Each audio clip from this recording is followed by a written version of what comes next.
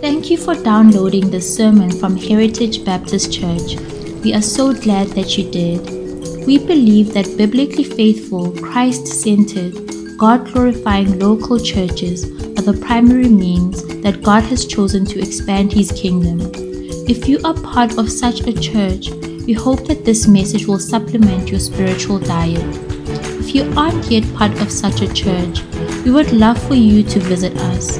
For more details, please check out our website www.heritagebaptist.co.za. Well, good morning. It's again a wonderful privilege to be able to proclaim the good news about the Lord Jesus Christ, especially at a time like this, and we can praise God that even in a time like this, His word is able to go forth. If you do have your Bibles, please turn to 2 Corinthians chapter 9.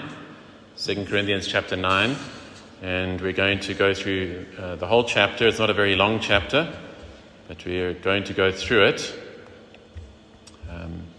So let me read it first. So 2 Corinthians chapter 9. Paul writes, "Now it is superfluous for me to write to you about the ministry for the saints, for I know your readiness, of which I boast about you to the people of Macedonia, saying that Achaia has been ready since last year, and your zeal has stirred up most of them.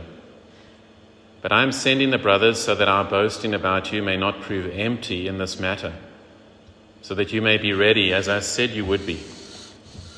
Otherwise, if some Macedonians come with me and find that you are not ready, we would be humiliated, to say nothing of you, for being so confident. So I thought it necessary to urge the brothers to go on ahead to you and arrange in advance for the gift you have promised, so that it may be ready as a willing gift, not as an exaction. The point is this: whoever sows sparingly will also reap sparingly, and whoever sows bountifully will also reap bountifully. Each one must give as he has decided in his heart, not reluctantly or under compulsion, for God loves a cheerful giver, and God is able to make all grace abound to you, so that having all sufficiency in all things at all times, you may abound in every good work.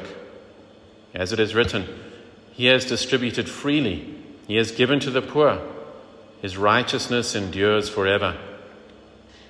He who supplies seed to the sower and bread for food will supply and multiply your seed for sowing and increase the harvest of your righteousness.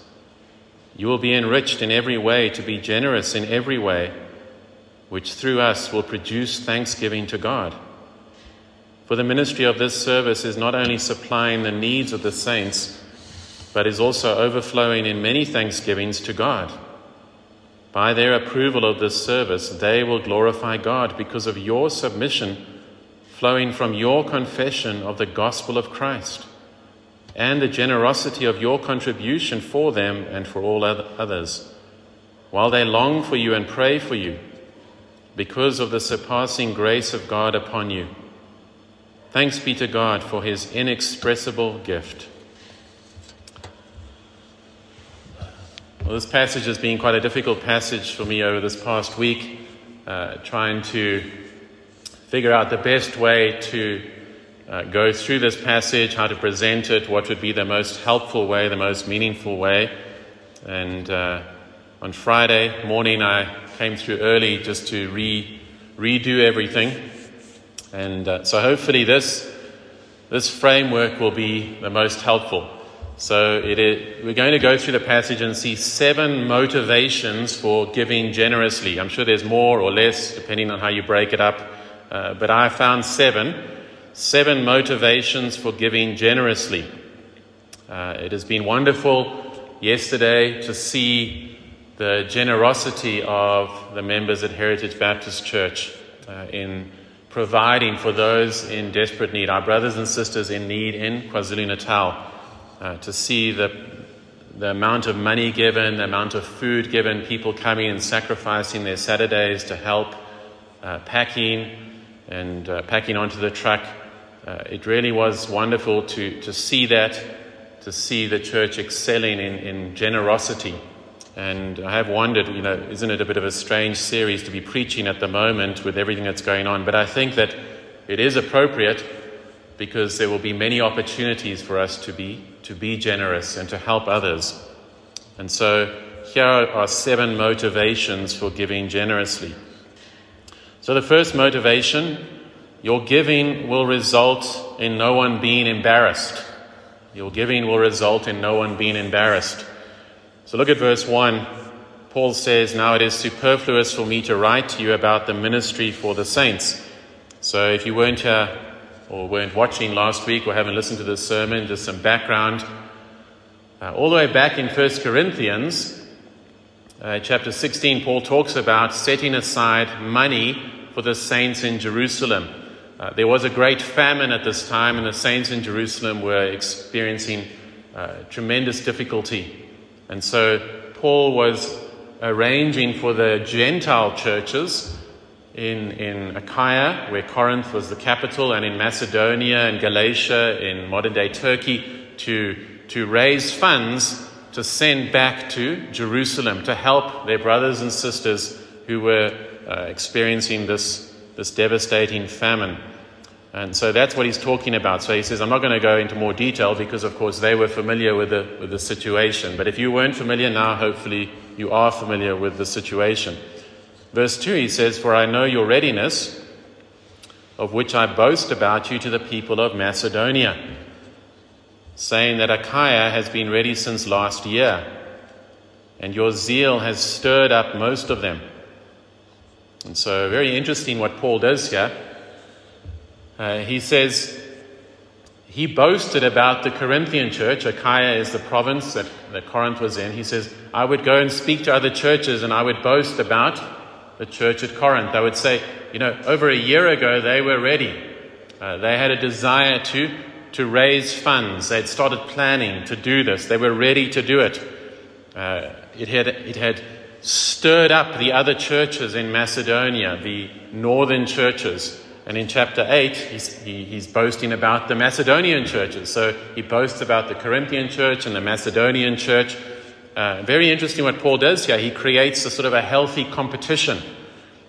He stirs up other churches by the behavior of the Corinthian church or the Macedonian church. And so in the scripture we do see this. In fact, in Romans, Paul says that we should seek to outdo one another in showing honor. This is not an aggressive, nasty competition or competitiveness, but a zeal. It is an encouraging thing when you see a brother or sister growing in holiness or living in a certain way. Zeal is contagious. We need to be brothers and sisters who have a zeal for the Lord, who stir one another up, who are examples to one another. And we need churches that are examples to other churches and stir up other churches. But because of what has happened recently in Corinth, with the false apostles coming in and turning many of the congregants against Paul and his apostolic ministry, Paul is now concerned that while they were ready a year ago and zealous a year ago, things may well have changed. And we noted that it wasn't just chance that after 2 Corinthians 7 about their repentance, Paul then moves on to the issue of giving, their finances, because they are really linked together. The pocket is so important to us, and one of the signs of a repentant heart, of a changed heart, is generosity. But he is not 100% certain yet about how generous they will be and if they are still committed to this. So look at what he says in verse 3. But I am sending the brothers so that our boasting about you may not prove empty in this matter. You see, he has a slight concern that maybe all his boasting will fall flat, so that you may be ready, as I said you would be. Otherwise, if some Macedonians come with me and find that you are not ready, we would be humiliated or embarrassed, to say nothing of you, for being so confident. And so this first point taken from this passage is that when we don't give as we should, it brings embarrassment to ourselves, to the leaders, and ultimately to the name of Christ. We represent one another, we represent Him. I say to my children when they're going to stay at a friend's house, if they're going to spend some time there or spend the night there or the weekend or something like that, often on the way there in the car, I will say to them, don't embarrass the Rogers name. Whatever the Rogers name may stand for, but I say to them, don't embarrass the Rogers name. And then I say to them, but even more than that, don't embarrass, and then I leave it open for them, and they say the Lord's name. They are representing me and Natalie. They are representing our family.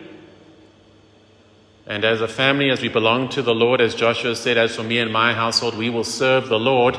They are representing the Lord. And so it is with us as believers, as members of this church. We're representing one another, representing the leadership, representing Christ. The Corinthians were representing Paul as their spiritual father, the one who planted the church. And Paul says, if you don't give generously, if you don't keep your word, as you'll see just now, it's going to bring humiliation and embarrassment.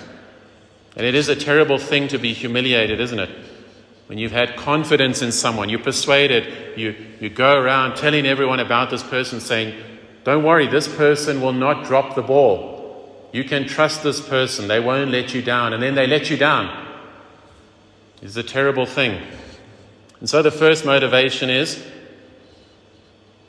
give generously so as not to bring embarrassment to one another, to the church, to the leadership, but ultimately to the name of Christ. And so Paul says in verse 5, so I thought it necessary to urge the brothers to go on ahead to you and arrange in advance for the gift you have promised, so that it may be ready as a willing gift, not as an exaction. So Paul says, I don't want to come sort of as a debt collector, threatening to break some shin pads. He doesn't want to come and do that. He wants to come and receive this gift, a willing gift, not an exaction, not force. It must be a willing gift. Notice that they had promised to make this donation. They had promised to give this, and I think that's an important thing. We make financial commitments all over the place. I'm sure there's the majority of us watching will have debit orders of some form or another, whether it's for your bond, for your home, for a car payment, for your cell phone account. You have made a pledge, you have made a promise to pay that amount every month. The Corinthians had made a promise, they had made a commitment. And often we need to do something like that to keep us faithful, to make a commitment. And there are churches that do that. They ask for pledges and commitments. Now, of course, things can change financially. We know that things can change overnight. If the last 2 years haven't taught us that, then I don't know what will. And of course, God doesn't expect us to commit to promises when we're not able to. But I think the idea of a commitment and a promise of taking initiative and making a commitment, we know that people who write books on how to lose weight and how to do all of these things, what they say is you need to make a public commitment. Commit to a friend, say, this is what I'm going to do. I'm going to walk 10,000 steps every day. Because putting it out there puts more pressure on you to actually do it. And that's what's going on with the Corinthians. Paul is saying, you made a promise. Stirring them up to keep their word. Now, it must be a willing gift. Remember, the issue is the heart, but the issue isn't, well, you don't have to give. Paul, I can't imagine that Paul would ever think that a person doesn't have to give. The issue is about giving willingly, though. So the first motivation is not to embarrass or humiliate others, and primarily God. The title for this sermon is God and Giving, and you'll see over and over again on these points, God is the focus. The second point, the second motivation for giving your giving will result in a bountiful harvest. Look at verse 6. Paul says, the point is this: whoever sows sparingly will also reap sparingly, and whoever sows bountifully will also reap bountifully. Okay, and so quite a simple proverb. Of course, if you only sow a few seeds, then you're only going to get a few crops. If you sow many seeds, you're going to get a much larger harvest. So the principle is very simple, very straightforward, but very powerful. Most of us at Heritage don't have an agrarian background. We're not used to farming, but I have in my family, extended family, we have farmers or those who have farmed, and common sense will tell you that no farmer sows begrudgingly. When it comes time to plant, to sow the seed, the farmer doesn't hold back. He doesn't say, no, I want to keep these bags for myself. That would be ridiculous. He wants to get all the seed into the ground. That's the idea. Paul is saying, give generously. And what's the motivation? If you give generously, you will reap generously. You will reap bountifully. And certainly this is financial. It is more than that, as we'll see, and we'll also see the motive. But just this first motivation is, give generously because you will reap a bountiful harvest. Give generously because you will reap a bountiful harvest. I'll unpack that more in case you're thinking that this sounds a lot like prosperity gospel. Does this mean, if I empty my bank account, I'm going to be rich? We will come to that just now. The third motivation for giving: your cheerful giving results in approval from God. Your cheerful giving results in approval from God. Look at verse 7. Each one must give as he has decided in his heart, not reluctantly or under compulsion, for God loves a cheerful giver. Very, very important verse, this. One of the reasons when we do meet here, one of the reasons why we don't, if you've ever visited, and I encourage you to visit when we start meeting again, but you will notice that unlike most other churches, we don't take a bag around, we don't take a plate around, and one of the reasons is we don't want people to give under compulsion. I've been in churches like that, especially when it's an open plate and the person next to you pulls out a wad of 200 Rand notes. Suddenly you think, oh, I better give something. It's not from the heart, it's not anything like that, it's just under compulsion. You feel like, okay, they did something, I better do it as well. We don't want that. We don't want people to give under compulsion. We don't want people to give reluctantly. And if you're not a Christian, we also don't want anything from you. We don't want your money if you're not a Christian. We have something for you. We want to give you something, the good news of the Lord Jesus Christ, that your sins can be forgiven, that you can be right with God, that you can know eternal life. We're not asking unbelievers and those who visit for something. We have something for you. Eugene Peterson, his interpretation of this verse I think is very powerful. He says, remember, a stingy planter gets a stingy crop. A lavish planter gets a lavish crop. I want each of you to take plenty of time to think it over and make up your own mind what you will give. That will protect you against sob stories and arm twisting. I think that's a really good interpretation. See, Paul says from the heart, what you've decided to give. You've examined your finances. Nowhere does the Bible talk to us about being reckless or silly to go and take a loan, for 100,000 Rand just so you can give, to go into more debt so you can give to the church because you're hoping, well, then I'll get more back and so I'll be fine. The Bible doesn't teach that.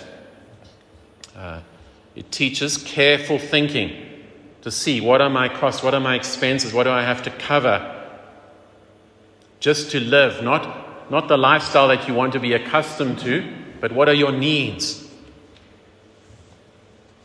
Take plenty of time. Think it over. Otherwise, you're going to be manipulated.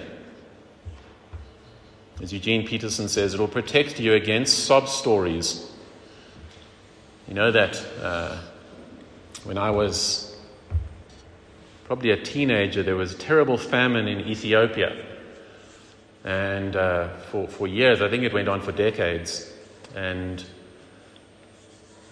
sort of every evening there would be adverts for raising funds from UNICEF, whoever it was, and they would show these images of children starving to death.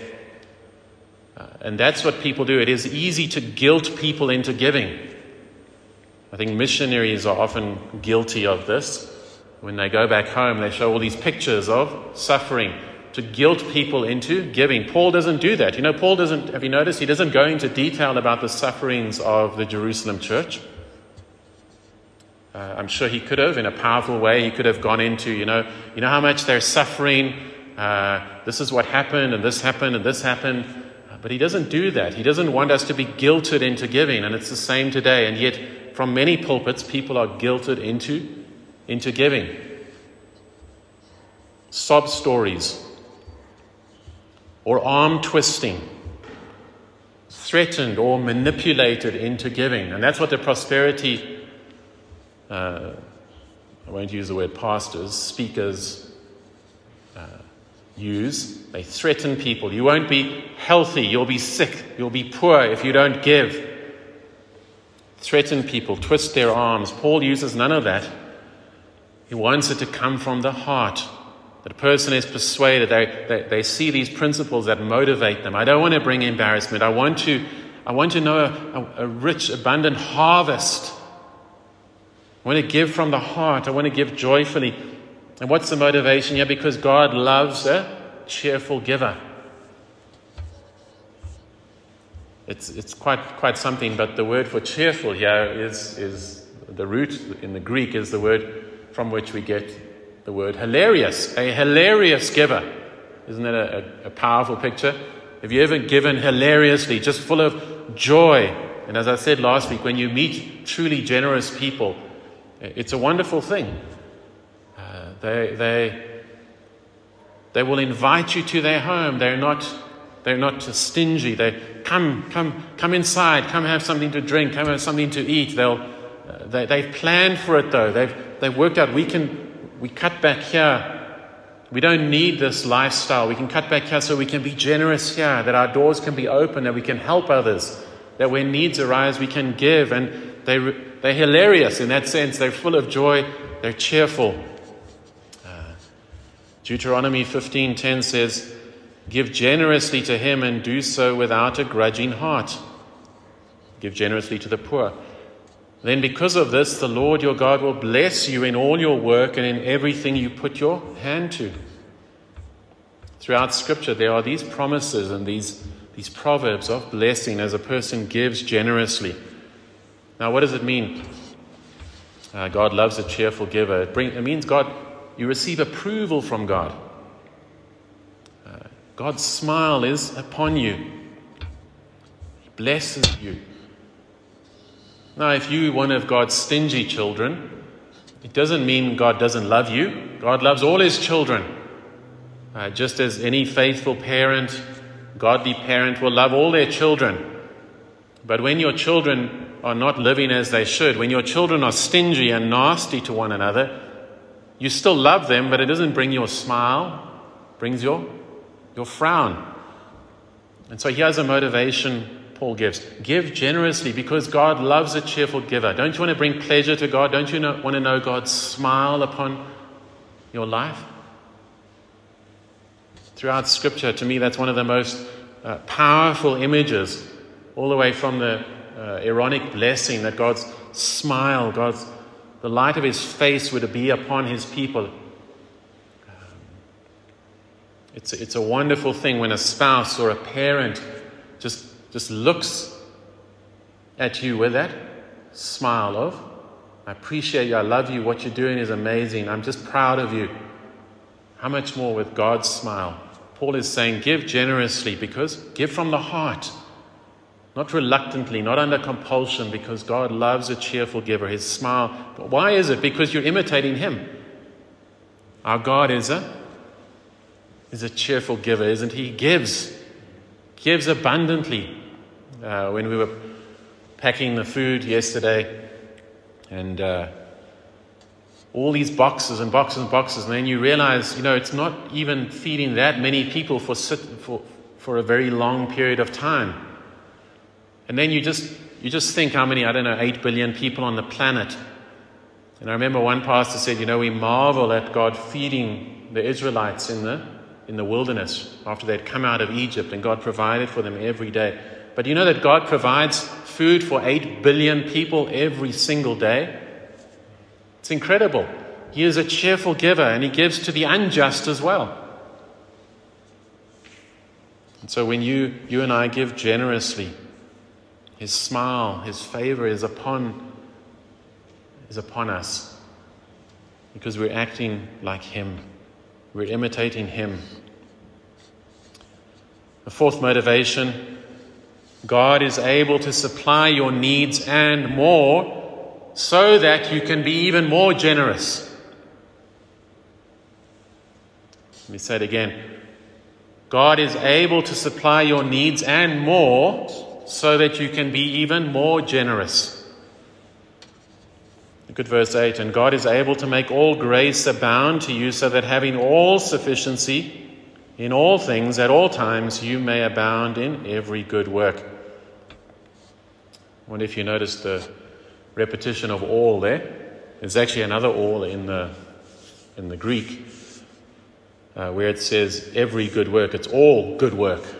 So it's all grace, all sufficiency, all things, all times, all good work. God is able, Paul says. God is able to make all grace abound to you, so that you'll be able to do all of these things. One of the reasons we're often not generous is because we think we won't have enough for ourselves. That's why we don't live generously. We say, no, I have to just take care of myself first. And there is a right principle there, but often it's we worry too much. We're not willing to take any risks for the kingdom of God. Or else we think, when I'm rich, then I will start giving more. No, see this promise here? This promise here is God is able to provide all that you need, so that you can continue to abound in every good work. Probably none of us believe this as we should. How many of you believe this? You believe that if you give generously, as we saw earlier, if you sow bountifully, you will reap bountifully. And what does that bountifully mean? God will continue to provide for your needs and give you more. Why? So that you can live at a new standard of living, or so that you can do all that your heart's ever desired to do. No, so that you can now have more to be even more generous with. That's the idea here. Paul is saying God is able to make you abound in generosity. So if your motivation is, no, I'm going to give because then I'm going to get a lot back, you've missed it. Paul is saying, give. God will give you a lot back so that you can provide for all your needs, and now you can be even more generous again. You see, it's a virtuous circle. Keep on being more and more generous. I love that quote of D.L. Moody. I've said it quite a few times from this pulpit, where he said, God will allow a lot of money to pass through your hands if you don't let too much of it stick. We are conduits. And so this is the principle here. To step out, to trust God, to give generously. He's made a commitment to provide for your needs, not our wants. Now, God is very kind. We are able to enjoy good things in life, and so he blesses us with those things. But really the commitment is to provide for our needs so that we can do good to others. David Garland, the commentator, says this: the more we give, the more we will be given by God to share with others. We may not have all the money that we want, but we will have all the money we need to be abundant in our giving to others.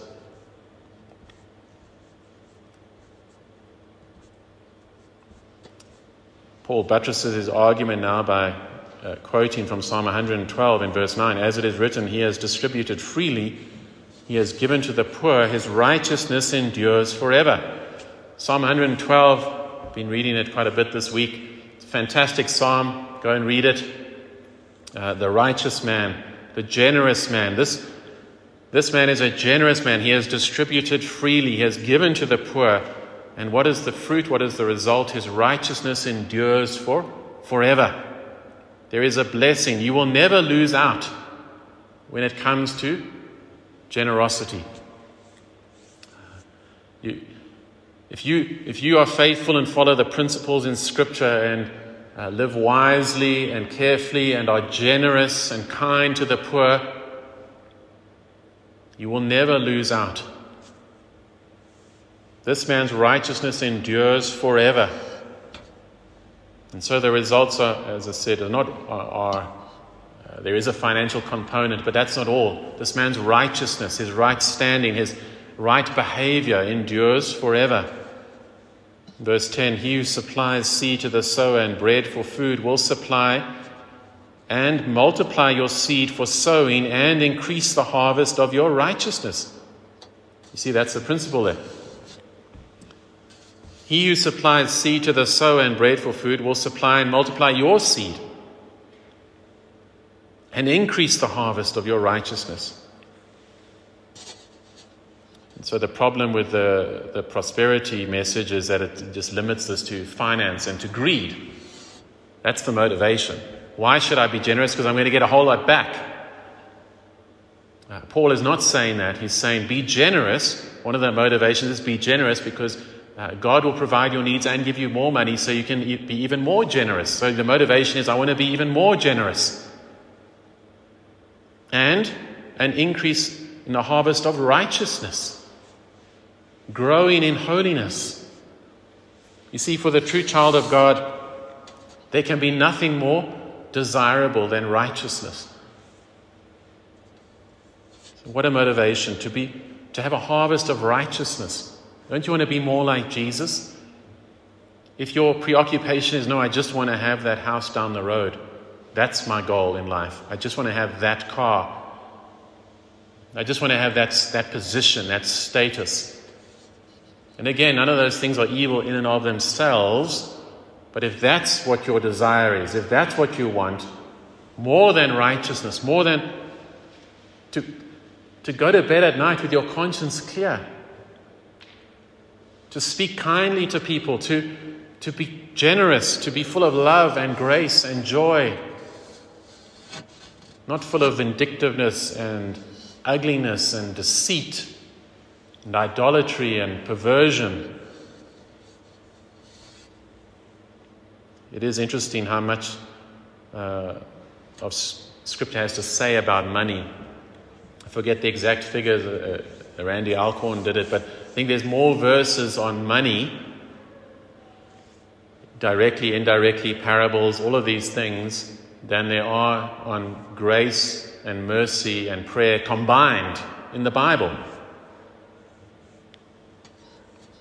Over and over again, the way we deal with money is linked to our holiness.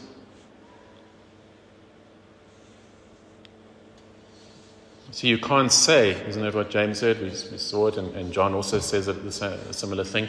You can't say, I love this person. I love God, I love this person, but it doesn't affect your pocket. You can't say, no, I go to church, I do all of these things, I sing the songs, I pray the prayers, I do everything, I read my Bible, but you steal from people, you don't pay the wages properly. In fact, over and over again in Scripture, that's when you see God at his maddest, at his angriest, when people do that. So I think, what an incentive, what a motivation. You want to grow in righteousness, then grow in generosity.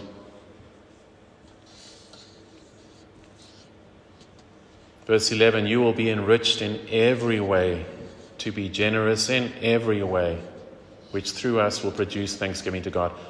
Generous in every way. Remember the Macedonians?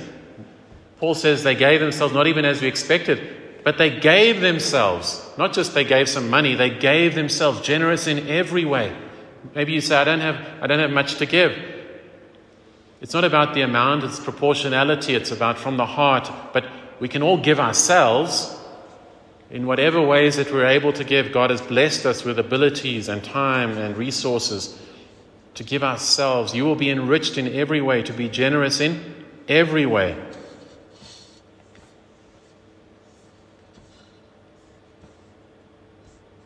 Proverbs 11 says this, one person gives freely, yet gains more. Another withholds what is right, only to become poor.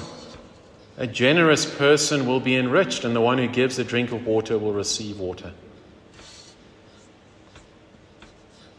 We move now to our fifth motivation for giving.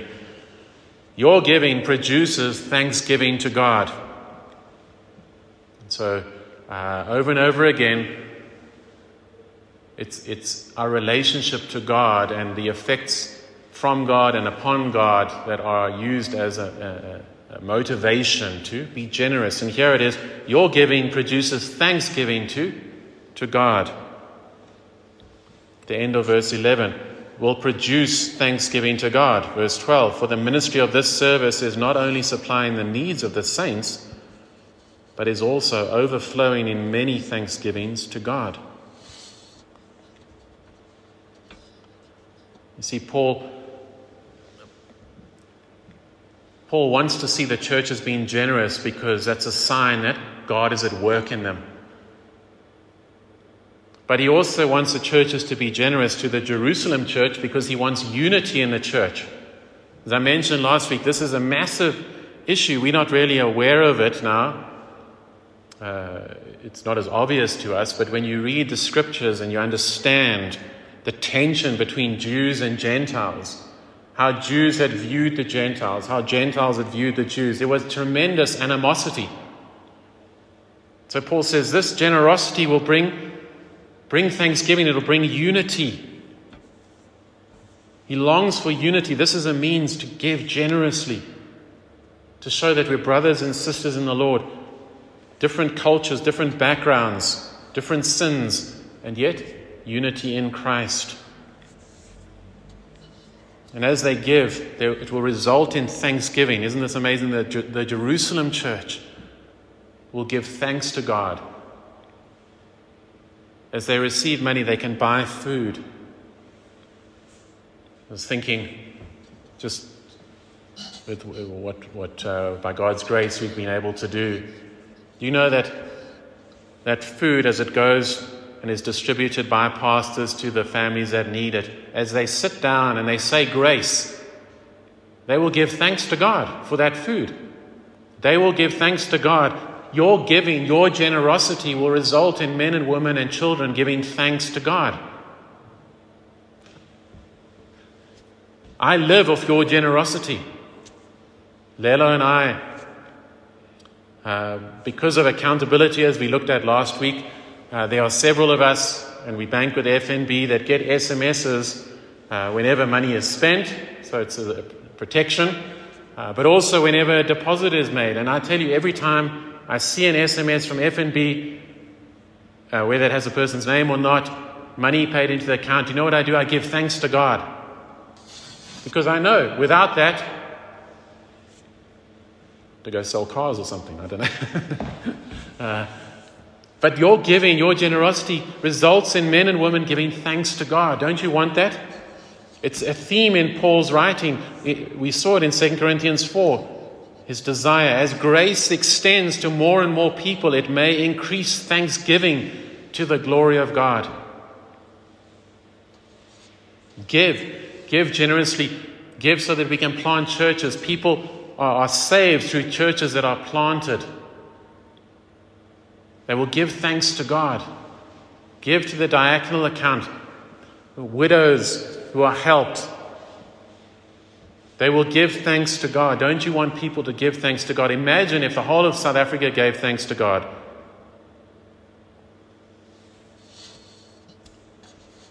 the new heaven and the new earth, everyone will be giving thanks to God. A thankful people, it's the most beautiful thing. Thankful children, a beautiful thing. A thankful congregation, a beautiful thing. A thankful people.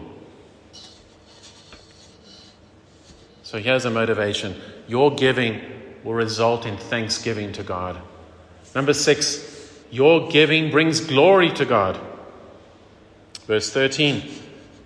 By their approval of this service, they will glorify God because of your submission flowing from your confession of the gospel of Christ and the generosity of your contribution for them and for all others.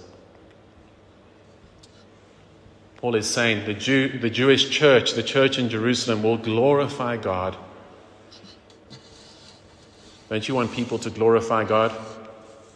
To give him the glory and the honor that he deserves?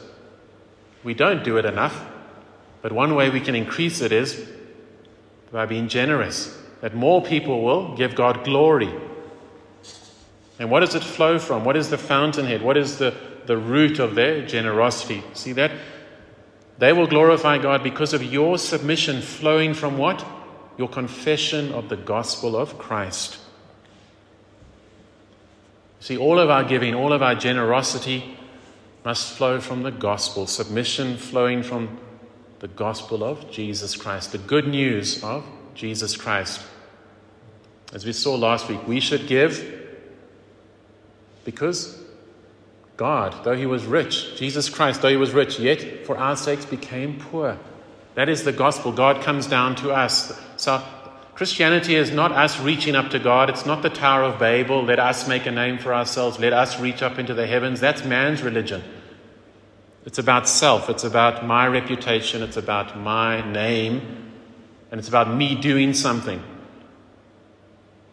The gospel is Abraham, the next chapter after the Tower of Babel. God condescends. God comes down to Abraham and says, I will make your name great. It's God coming down to us, saving us, taking us out of that miry clay, finding us broken and dead. The scripture even uses that. We're dead in our trespasses and sins. It's God coming to us, being kind to us, enriching us, saving us, giving us eternal life, so that generosity must flow from the gospel of Jesus Christ. And the 7th and final motivation for giving. Your giving will result in others praying for you. Your giving will result in others praying for you. Verse 14, while they long for you and pray for you because of the surpassing grace of God upon you. I don't know about you, but I couldn't have too many people praying for me. Don't you want more people praying for you? Bringing you before the Lord, bringing heritage before the Lord? Our prayers are powerful, aren't they? James tells us that. The effectual, fervent prayer of a righteous person avails much. Praying for one another. Bringing one another to the throne of grace. Bringing churches to the throne of grace. When you give generously, people will be praying for you, whether they know your name or not. Giving thanks and also praying that the Lord will continue to be with you and keep you. Don't you want people to be praying for you? We're not strong enough on our own. That's why we need the body of Christ. We need to be praying for one another as it is. But to have even more praying for us, more churches planted, more people helped, more brothers and sisters helped, more people praying for us. And then in closing, look at verse 15. Thanks be to God for his inexpressible gift. This is just Paul at his best. We've seen over and over again, whatever doctrine, whatever teaching, Paul always brings it to Jesus Christ. And here he does it again. He can't help himself. All this talk of giving, all this talk of generosity, All this talk of grace, he can't help himself. He thinks of Jesus Christ. That's where his mind goes. That's how he's trained his mind over years and years. He understands how incredible his salvation was. He understands that it's all about Christ. All the promises find their fulfillment in Jesus Christ. So that whether he's talking about something as transcendent and beautiful as marriage, he brings it to Christ and the church. Or whether he's talking about something as mundane as his travel plans, and whether he commits to doing it or not, he brings it to Jesus Christ. And here he comes to Jesus Christ, and he says, this is how he refers to Christ, God's inexpressible gift or indescribable gift. The Bible is 66 books written by over 40 different authors, and every one of them points us to Jesus Christ all over the place. It's showing us different facets, different aspects of Christ. And with all that, the whole Bible, all these books, all these different aspects of Christ, Paul still has to say, he's indescribable. You can't describe Jesus Christ. One of the things I love about the greatest literature is that when I read it and their descriptions of human beings, I understand it. I say, I know somebody like that. They understand human beings. They can portray humanity. They can explain a person so that you say, yes, I understand how that person thinks. I understand how they feel. In fact, that's me, or that's an aspect of me, or I know someone like that. And yet when we come to the Lord Jesus Christ, no one can reduce him. Even a whole Bible can't begin to explain the Lord Jesus Christ. Paul has to just say he's indescribable. You can't reduce him. We can't reduce him to just a man. He's fully God. You can't reduce him just to a prophet or just to a priest or just to a king. He's a prophet, a priest, and a king. When we come to Jesus Christ, language begins to break down.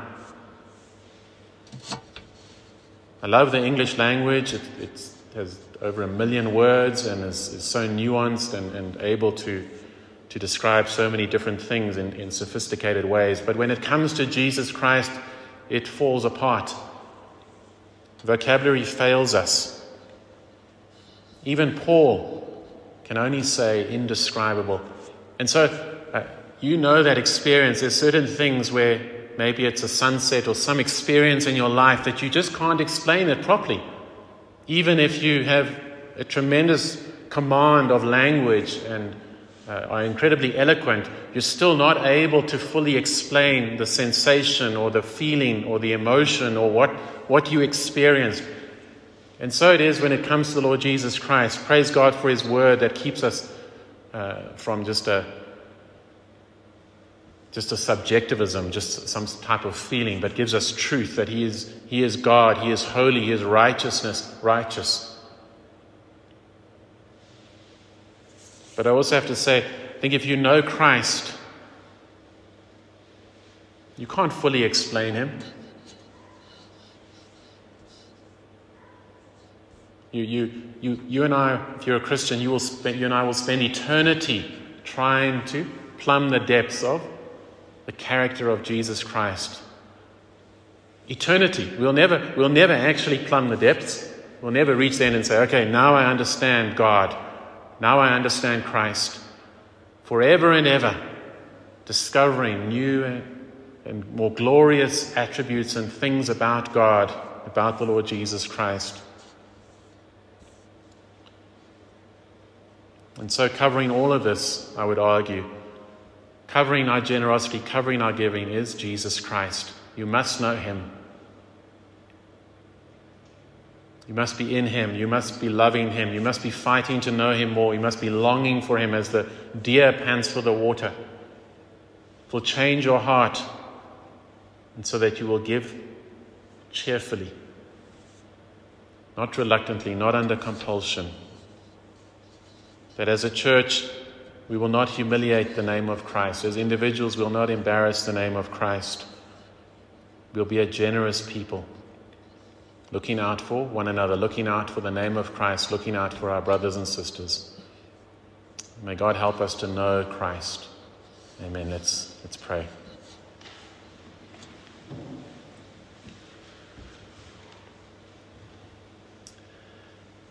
Father, once again, we thank you so much for your word. We thank you for the word incarnate, your Son, the Lord Jesus Christ, the indescribable gift. Thank you that you gave him to us, Father. You so loved the world that you gave your only begotten Son.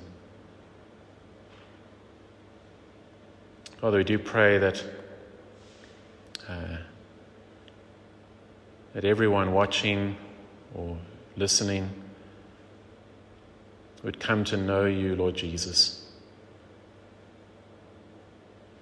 Would come to see that you are indescribable. You're not just some great teacher, some great prophet, some guru, some person who influenced world history, a martyr, a great person. But they would know that you are God, the God-man. That after reading the Bible hundreds or thousands of times, knowing all there is that the Bible has to say, still we would have to say that you are indescribable, Lord Jesus. You are beyond our comprehension. And how we look forward to being with you for eternity and discovering new insights forever and ever, being blown away by your beauty and your majesty and your love. But while we're here, Father, we pray that by your Spirit you would help us to be a generous people, a people who show Christ, show something of Christ to this world, to our neighbors, to our community, to our country. Thank you for the wonderful generosity of your people over the years and recently. But Lord, help us to be even more generous. That we would be cheerful givers, that we would know your smile upon our lives, that we would reap a harvest of righteousness, a truly holy people.